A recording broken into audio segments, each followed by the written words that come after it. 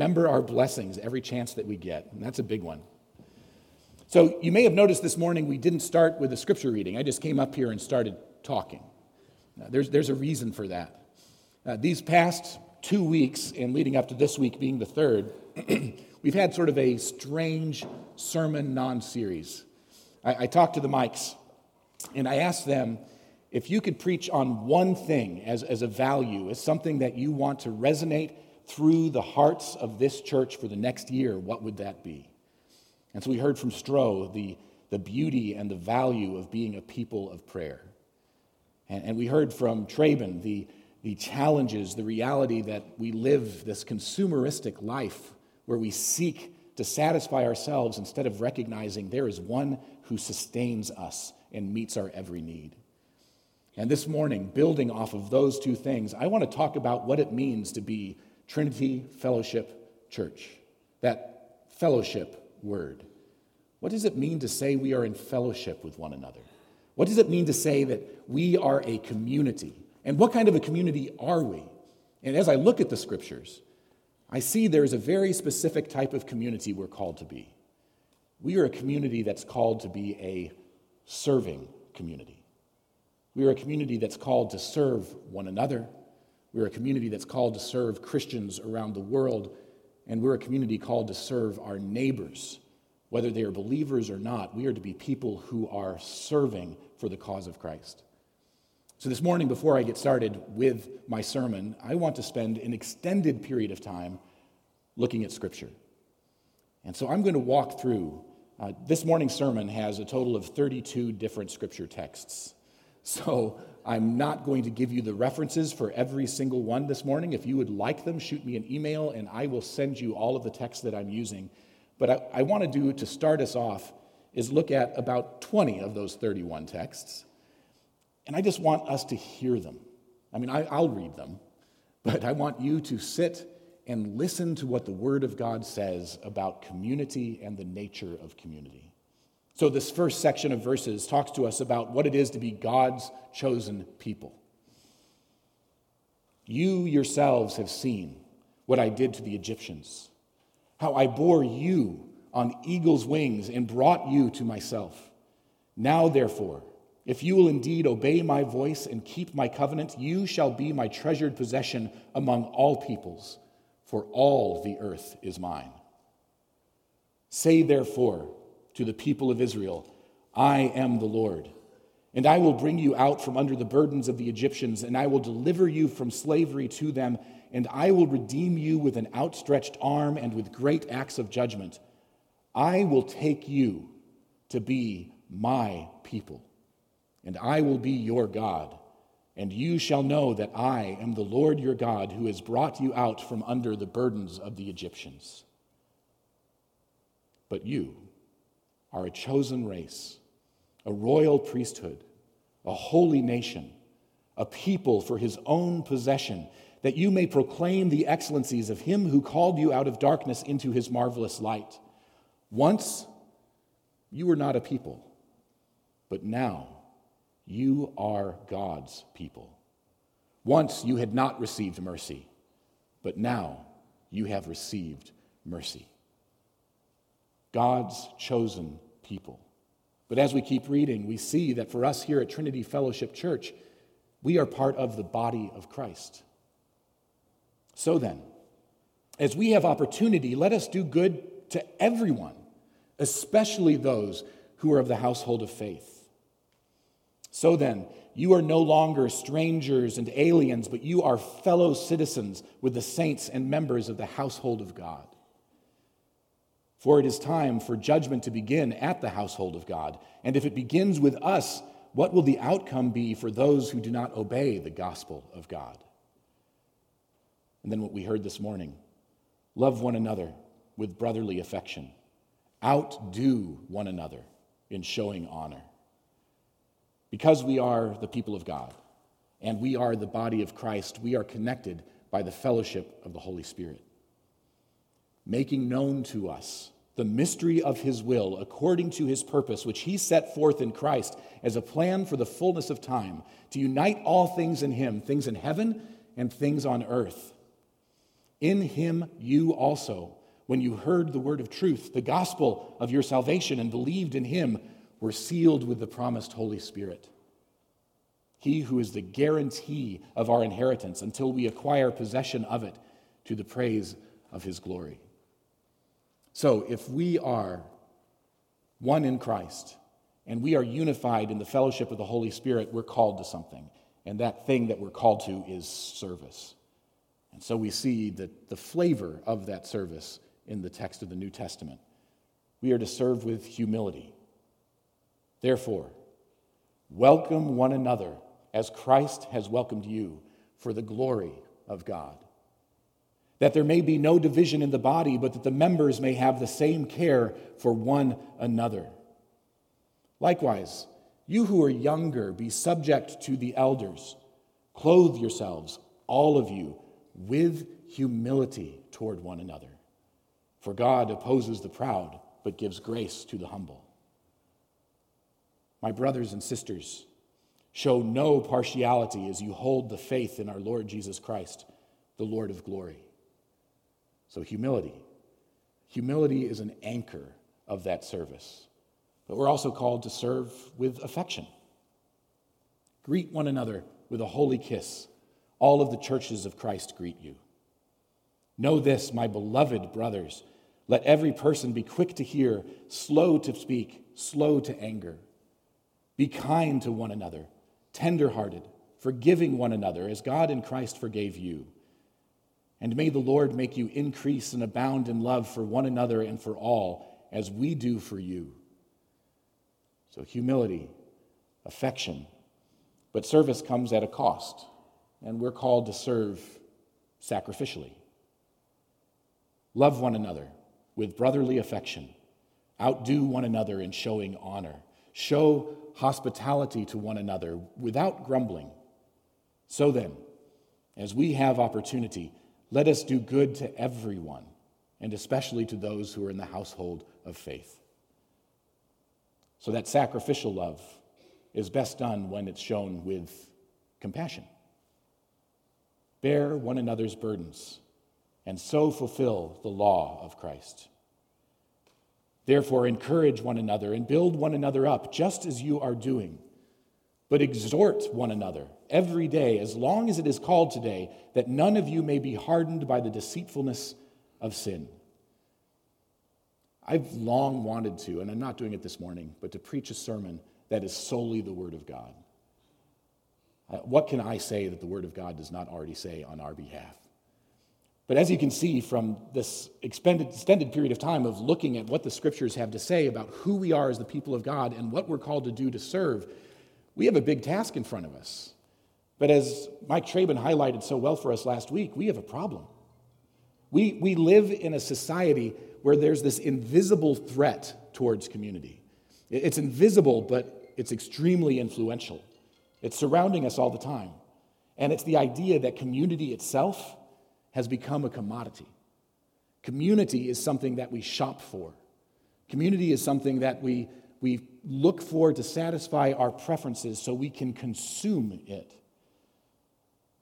This is a problem because it takes the idea of community, reduces it to a product that is valuable only for the individual. And an individual cannot be a community in and of themselves. Are you following me? We need to be on our guard against this trap of individualism, where it's about satisfying the self over the community instead of submitting ourselves to the beauty of the community. But it's the way that we're wired. When we're church shopping, we're looking for, well, I liked the preaching, but I wasn't too sure about the music. Or the music was great, but I don't remember a thing that preacher said because I just took a nap the entire time. Yeah, the music, the preaching, everything in that service was great, but the children's program is not everything that I want it to be. We evaluate church and community by consumeristic standards of what do we want to consume instead of what is it that I might be a part of. We need to set ourselves free from this because if we look at the idea of Trinity Fellowship Church, it's right there in the name. Fellowship in light of the Trinity. Y'all remember Genesis? You can find it just after the table of contents in your Bible, right? It talks to us about who we are at a base and fundamental level. And we are created, male and female, we are created into the image of God.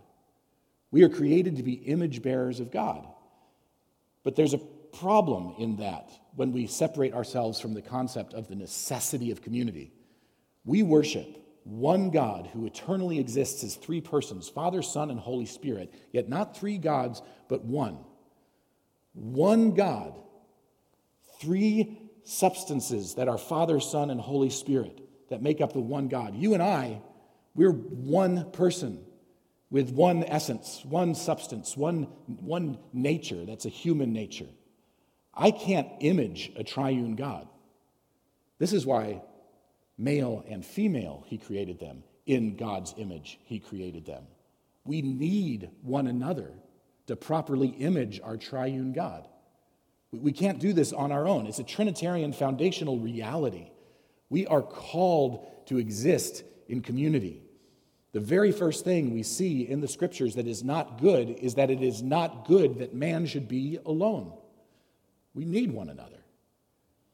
One of my favorite 20th century authors is Dietrich Bonhoeffer. And in his little book, Life Together, he writes about the essentiality of community. And let me read to you a quote from Life Together from Bonhoeffer. We are a community. We are not ourselves by ourselves. We are born into communities. We live in communities. We die in communities. And I just realized that this is not Dietrich Bonhoeffer. Oh, forgive me. Still a good quote. This is Eugene Peterson. We live in communities. We die in communities. Human beings are not solitary, self-sufficient creatures. We want to be. We want to live by that value of pulling ourselves up by our own bootstraps, right? And be self-sufficient. But have you ever thought about that expression? Pull yourself up by your own bootstraps? How exactly does one do that? It's not possible to pull yourself up and levitate above the earth as you pull up on the bootstrap. That's the very meaning of the very point of that saying, to pull yourself up by your bootstraps, is it's not possible. We need one another. We are created for one another. I was reading a study from Princeton's Robert Withrow the other day where he talked about groups and how groups often work. And he's not necessarily talking about church groups. He's talking about groups more broadly speaking. But listen to this. He has found that small groups mainly provide occasions for individuals to focus on themselves in the presence of others. I want to say that again. Small groups create opportunities for people to focus on themselves in the presence of others. The social contract, he says, binding members together asserts only the weakest of obligations. Tell me if any of this sounds familiar. Come if you have time. Talk if you feel like it. Respect everyone's opinion. Never criticize. Leave quietly if you become dissatisfied. Find another group that you prefer. In the book, Overcoming Loneliness in Everyday Life, two Boston psychologists suggest that groups, unless they are very intentionally considered, groups on their own fail to replicate the sense of belonging that we've lost. It takes a very special kind of group. Attending weekly meetings, dropping in and out as one pleases, shopping around for a more satisfactory or appealing group, all of those factors work against the growth of true community. I'll give you the spoiler for their research study, because I know all of you are so hungry to go out and buy the book and read the research study and look at the data. These groups are successful when people commit to the group above and beyond their preferences. These groups are successful when people say, I may not like some certain things that happen. I may have disagreements here. I may have a conflict with this person here, but I'm committed to the group. And when that happens, belonging occurs and loneliness fades. You can be a member of as many groups as you want, but if you're not committed to that group, loneliness is still a factor and belonging doesn't occur. It's a fascinating study. But this is the way that most of us are wired, this consumeristic mindset. And because of our idols and the habits of our heart, church events simply become places that individuals focus on themselves in the presence of others. I do not want that for Trinity Fellowship Church. I don't want that for us as a Christian community. I want us to have eyes for the one another's and not just the focus on the self-preference. If I could sound a wake-up call for all of us, and I'm not saying that we're not doing this in our community at Trinity, but it's something we need to be aware of. Do we have eyes to see the men and women that we are walking alongside of? Can we step outside of our preferences and enter into other people's needs in a powerful and beautiful way, the way that those scriptures that I read describe for us? Well, I have a two-pronged strategy as we look at this. And the first prong is very simple, and this is where the Dietrich Bonhoeffer quote comes in. I knew it was coming. It's listening. Learning the spiritual discipline of listening. Have you ever thought of listening as a spiritual discipline? It really is, because to truly listen, we need to separate ourselves from our own agendas and submit ourselves to what the other person is saying, giving them our full attention. How often does that actually occur? What a precious gift it is we can give someone when we listen wholeheartedly to what they're saying. We're not listening just for our turn to speak. We're listening because we desire to hear and desire to understand. Here's what Dietrich Bonhoeffer, for real, has to say about this. The first service that one owes to others in the fellowship consists in listening to them. Just as love to God begins with listening to His word, so the beginning of love for others is learning to listen to them. Listening can be a greater service than speaking. I recognize the irony of what I'm doing right now. There is a kind of listening, an impatient, inattentive listening that is only waiting for a chance to speak and thus get rid of the other person. Have you ever experienced that, where you're sitting there in the coffee shop and you're having a conversation with someone and you shared something with them and you can sense that they're just waiting for you to take a breath so they can have their turn to speak?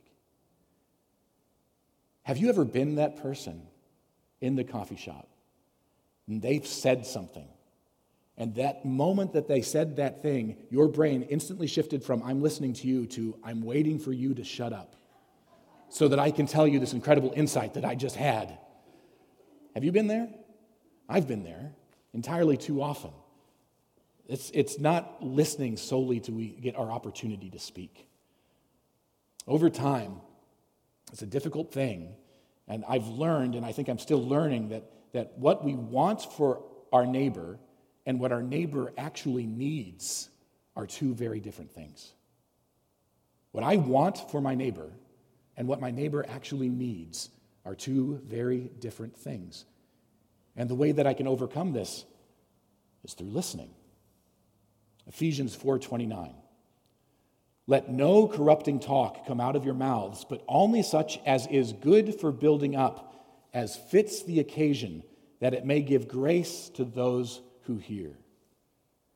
As fits the occasion. Do we measure our words when we're in conversation with somebody as it fits the occasion rather than what we want to say? Have we evaluated what we're about to say in light of what we have just heard? Right? Knowing when to speak the truth is almost as important as knowing what the truth is to speak. Because we might have something good to say, something true to say, but if we say it at the wrong time, it comes out like a club, or it comes out as a lack of compassion or a lack of understanding. Some of the things that kill authentic communication so quickly, advice given quickly, quick fixes, one-upping someone else's story, these things are toxic when they're done on the basis of assumptions and are devoid of true understanding. Let's think about it for a second. You're sitting there in that coffee shop, you're having that conversation with them, and they share with you a very real struggle that they're going through. And you've been listening to them for a good 2.5 minutes. And in that 2.5 minutes, you're like, I know the solution. I have the advice. I have the golden bullet. I have the solution to this problem. And as soon as you be quiet, I'm going to give you my nugget of wisdom that has been curated for this exact moment. For 2.5 minutes, you've heard about a problem that they have been living with for 17 years. It is so prideful to think that we have the advice to speak in such a short period of time. I would say that giving advice without achieving understanding is dangerous. It's not that we don't have wisdom. It's not that we can't speak counsel to one another, but knowing when to speak that wisdom, when to speak that counsel, that's key. Because as we learn more, we see, that advice actually would have been detrimental to this situation. We need to take the time and learn to listen. We don't want to be like the fool of Proverbs 18:2. A fool takes no pleasure in understanding, but only in expressing his opinion. Do you know that fool? I look at that fool in the mirror on occasion. Listening is hard because we live in a culture that is afraid of silence. And good listening requires being comfortable with silence. One of the most powerful ways that we can reflect God's character is through a simple, faithful, patient ministry of presence. A ministry of presence doesn't mean just being in the same place with somebody. I remember watching a Robert De Niro movie. I don't remember what the movie was, but De Niro was sitting there at a bar with somebody, and they're having a conversation. And the guy's saying, "And so I was wronged by that guy." And De Niro's like, "I'm with you. Yeah, that guy betrayed me, and he needs to get his comeuppance. I'm with you." And he keeps on going, and De Niro keeps going, "I'm with you." And then finally the guy says, "All right, so let's go, you and me, let's go." And De Niro goes, No. I mean, I'm with you. I'm right here next to you. I'm with you. I'm not going with you." Being present is a lot more than just being with somebody. It means being truly there. My phone is keeping track of how long I'm talking to you right now. But this device makes it hard for presence to be achieved. Have you ever felt that you're sitting down with somebody and they pull their phone out of their pocket and they put it on the table where you're sitting, and you're like, okay, they're just waiting for something more important than this conversation to come up. You know, if they're being good Christians, they take their phone and they turn it upside down. That doesn't fix the problem. Let me suggest that being present means being willing to leave the phone behind. If you're going in to meet with somebody and you know this is going to be a conversation where you need to be fully present, unless you're a physician on call or an expectant father, leave the phone in the car. You can make it for 45 minutes or an hour without your phone. What does it mean to be present with somebody? To be willing to listen, to take the time. Listening, God says, what does God do for us? How does he model this? He says, "I am going to be with you." We're just coming off of the Christmas season. Emmanuel, God with us. And he wasn't just with us. He was with us. He is with us even now. "I'll never leave you. I will never forsake you," he says. Have you ever experienced this when you've been feeling the presence of God in the midst of a difficult time? "I will never leave you. I will never forsake you. I am not going to solve your problems right now, but I am going to be with you in the middle of them." We would like God to solve our problems right now, but sometimes life is difficult. Life is hard, but God is with us. He is with us in the midst of our difficulties and our challenges. Can I represent that same kind of attitude when I'm sitting down with the person across from me? I'm with you. I don't have an answer for your problem, but you, my friend, are not alone. I think one of the most powerful counseling things any of us can do when we're sitting with somebody who is hurting is to simply be present. Sometimes our words might be the worst thing that we could do, but our presence, you're not alone. You're not walking this journey alone. You're not grieving this by yourself. This ache is not for you alone. I am walking with you. I'm carrying this with you. I cannot say that I understand the depth of your pain, but I understand that you are in pain, and I am with you, and you are not alone. Are we willing to give this gift of presence, to listen, to understand?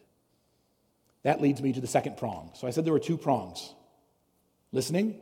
The second one is what so many of those verses were about that I just read. Serving.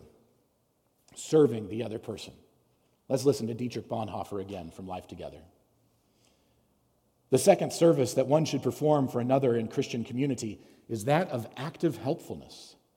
This means, initially, simple assistance in trifling external matters. We must be ready to allow ourselves to be interrupted by God. Oh, none of us want that. We don't want to be interrupted. God will be constantly canceling our plans by sending us people with claims and petitions. We may pass them by, preoccupied by our more important tasks. And then he says something incredibly convicting. As the priest passed the man who had fallen among thieves, perhaps reading his Bible. Can we get beyond our own portrayed spirituality to actually live our spirituality out and serve others who are in need? Are we willing to be interrupted? In the early days of my corporate career, this is the opportunity where Sten Eric throws himself under the bus for your enjoyment and pleasure. I viewed people as tools to be used. I was the human resources guy. And so, if anything, I was supposed to be the advocate for the people. But no, I embodied two of the worst patterns that a coworker could possibly have. I neglected those who needed help. Why? Well, because if they need help and they're not going to succeed, it's going to make me look better by comparison. Unless, by helping them, I can make myself look good. That was the exception to the rule. I just used people in that way. I viewed others as those who I am in competition with. They were all potential rivals for me to achieve my next goal on that corporate ladder. This is opposed to what Jesus both taught and modeled in the Gospels. People are never to be tools to be used or objects to be serving our purposes and our purposes alone. I am so thankful for the grace of God that I am no longer wired in that same way. It took a long season of God humbling me and breaking me and teaching me to make me realize, no, people are the most important task that I have in my life and in my ministry. But in my early corporate America days, I was not the human resources rep that you wanted. Doing something kind, that was in the back of my mind. And if I were to do something kind, it was, well, then they'll owe me or they'll reward me. I made it about myself again instead of about the other. Kyle Bennett writes in his book, what is the title of Kyle Bennett's book? Practices for Every Day. If Jesus is our model for understanding service, we can conclude from his life and death that merely assisting another person or doing her a favor with the expectation of some return is not quite the act of service Jesus had in mind. I don't think that building a home once a year or pouring soup into a bowl once a month is what Jesus had in mind when he invited us to serve one another. We've reduced this discipline and flattened it to what we are willing to put into it. I think that's profound.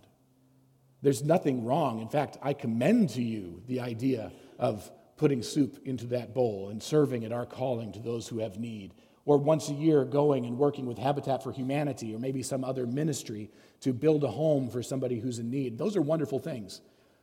But service is far more than that. Look around this sanctuary. There are opportunities for service here among us. Go home and look up your street and look down your street.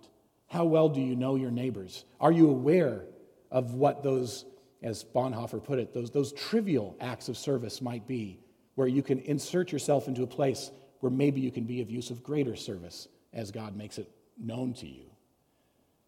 Jesus came and dwelt among us, God with us. He was incarnate among us. And what did he do? He met people where they were and helped them with what they were needing in that moment. And he did this every day. This is the model that he's given us.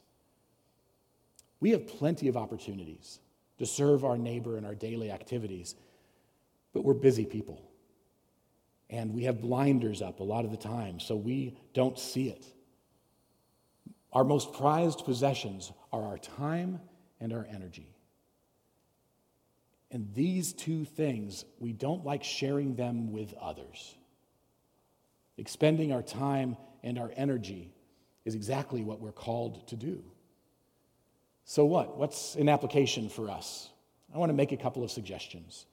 One thing is, find a way to have service, whether it be service within the body or service in your neighborhood or your workplace, be something of a rhythm, something that you anticipate, I'm going to, on a rhythm, practice service so that I become habituated to serving others. So instead of being a person who occasionally serves, I am a serving person. What does that look like? And maybe it's something as simple as looking up and down that street and recognizing I have a neighbor there who is physically unable to do some basic tasks and would really benefit if I simply took out their trash and recycling for them every week. If I brought their trash and recycling down to the curb. That's something that I can do for them on a regular basis, on a weekly basis. Do you drive to work? Maybe you would be the person who could start a carpool where you are helping somebody who is in a financial need, who can't afford the gas cost. It's a burden to them. And by carpooling, you are taking a burden away from them, and you're also giving yourself the opportunity to learn more about them, to be present, to listen well, and to see where else God might be calling you to serve and to meet needs. Do you have a lunch hour? Do you get to work early? Could you offer a weekly book seminar or a Bible study or something where you're giving of your time and energy to those that you work with to be a blessing to them or to equip them in some way? How can you spend your free time and energy that's not selfless, or that's not selfish, but is instead selfless? And then we can add a simple phrase to our vocabulary. We have this nasty habit of taking the most significant question we can ask somebody and make it a passing comment. Hey, buddy, how you doing?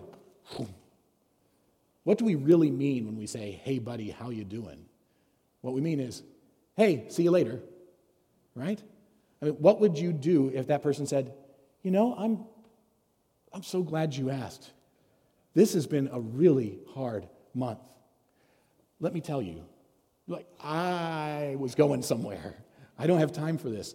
I want us to eliminate how are you doing from our vocabulary of walking down the street and bring it back in to when I have an opportunity and I see Peter and I have time and I say, Peter, how are you doing? What are you needing right now?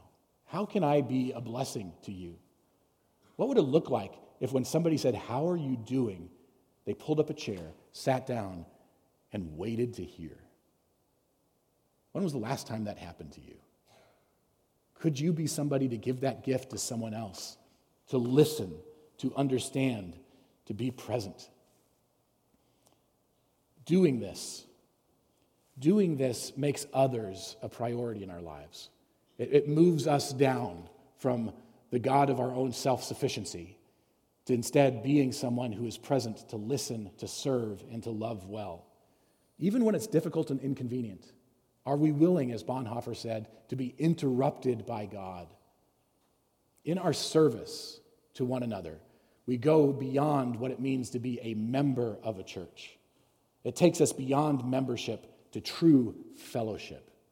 Trinity Fellowship Church.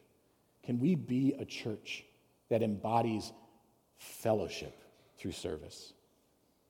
I want to close as we open with some scripture. You're hearing this and you're thinking, well, Steneric, I thought good works were not something that we were supposed to focus on. Well, you know what? Good works are something we're supposed to focus on. I hope that's not overly shocking, but we are called and created for good works. The problem of good works is that confusion over how are we saved. We are saved by grace, not good works. But another way to think of it is we are saved by grace, not by good works, but for good works. Ephesians 2:8 and following. For by grace you have been saved through faith, and this is not your own doing. It is the gift of God, not a result of works, so that anyone may boast. For we are his workmanship, created in Christ Jesus for good works. We forget that part. Created in Christ Jesus for good works, which God prepared beforehand that we should walk in them. We are given Scripture to prepare us for good works. 2 Timothy 3. All Scripture is breathed out by God and profitable for teaching, for reproof, for correction, and for training in righteousness, that the man of God may be complete, equipped for every good work. We are given community to spur us on to good works. Can't do good works without community. Hebrews 10:24. Let us consider how to stir one another to love and good works. We are given people with wealth in the church to fund good works. 1 Timothy 6. As for the rich in this present age, charge them not to be haughty, nor to set their hopes on the uncertainty of riches, but on God, who richly provides us with everything to enjoy. They are to do good, to be rich in good works, to be generous and ready to share. We are also given those who are gifted as leaders to prepare us for good works. Ephesians 4:11. And he gave the apostles, the prophets, the evangelists, the shepherds, and teachers to equip the saints for the work of ministry, for building up the body of Christ. I just want to highlight that for a second. The role of the shepherd, the teacher, the evangelist, the prophet, is to equip the saints for the work of ministry.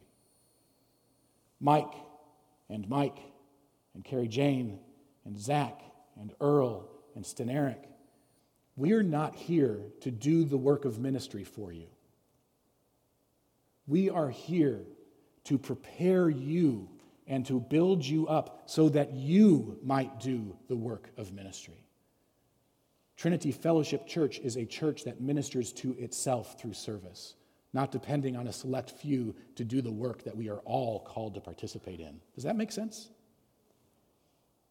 And then finally, we are given spiritual gifts to be effective in good works.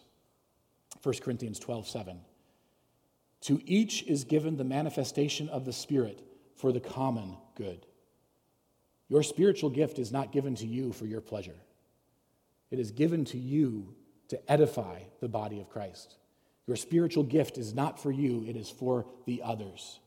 And the beautiful thing is when you submit yourself to the community of faith and use your spiritual gifts for the building up of others, you know what's going to happen? Others in the community of faith are going to use their spiritual gifts to build you up. This is the synergy that we're looking for, to be a community that listens and serves well. Would you pray with me? Heavenly Father, we are so thankful for the precious gift of your word that gives us a picture of what it is to live as Jesus lived, to love as Jesus loved, to serve as Jesus served. I pray for us as a church that we would be a community of faith that is willing to take the time to listen, and to listen so that we might understand, and that from that understanding might come compassion, and from that compassion might come opportunities for service.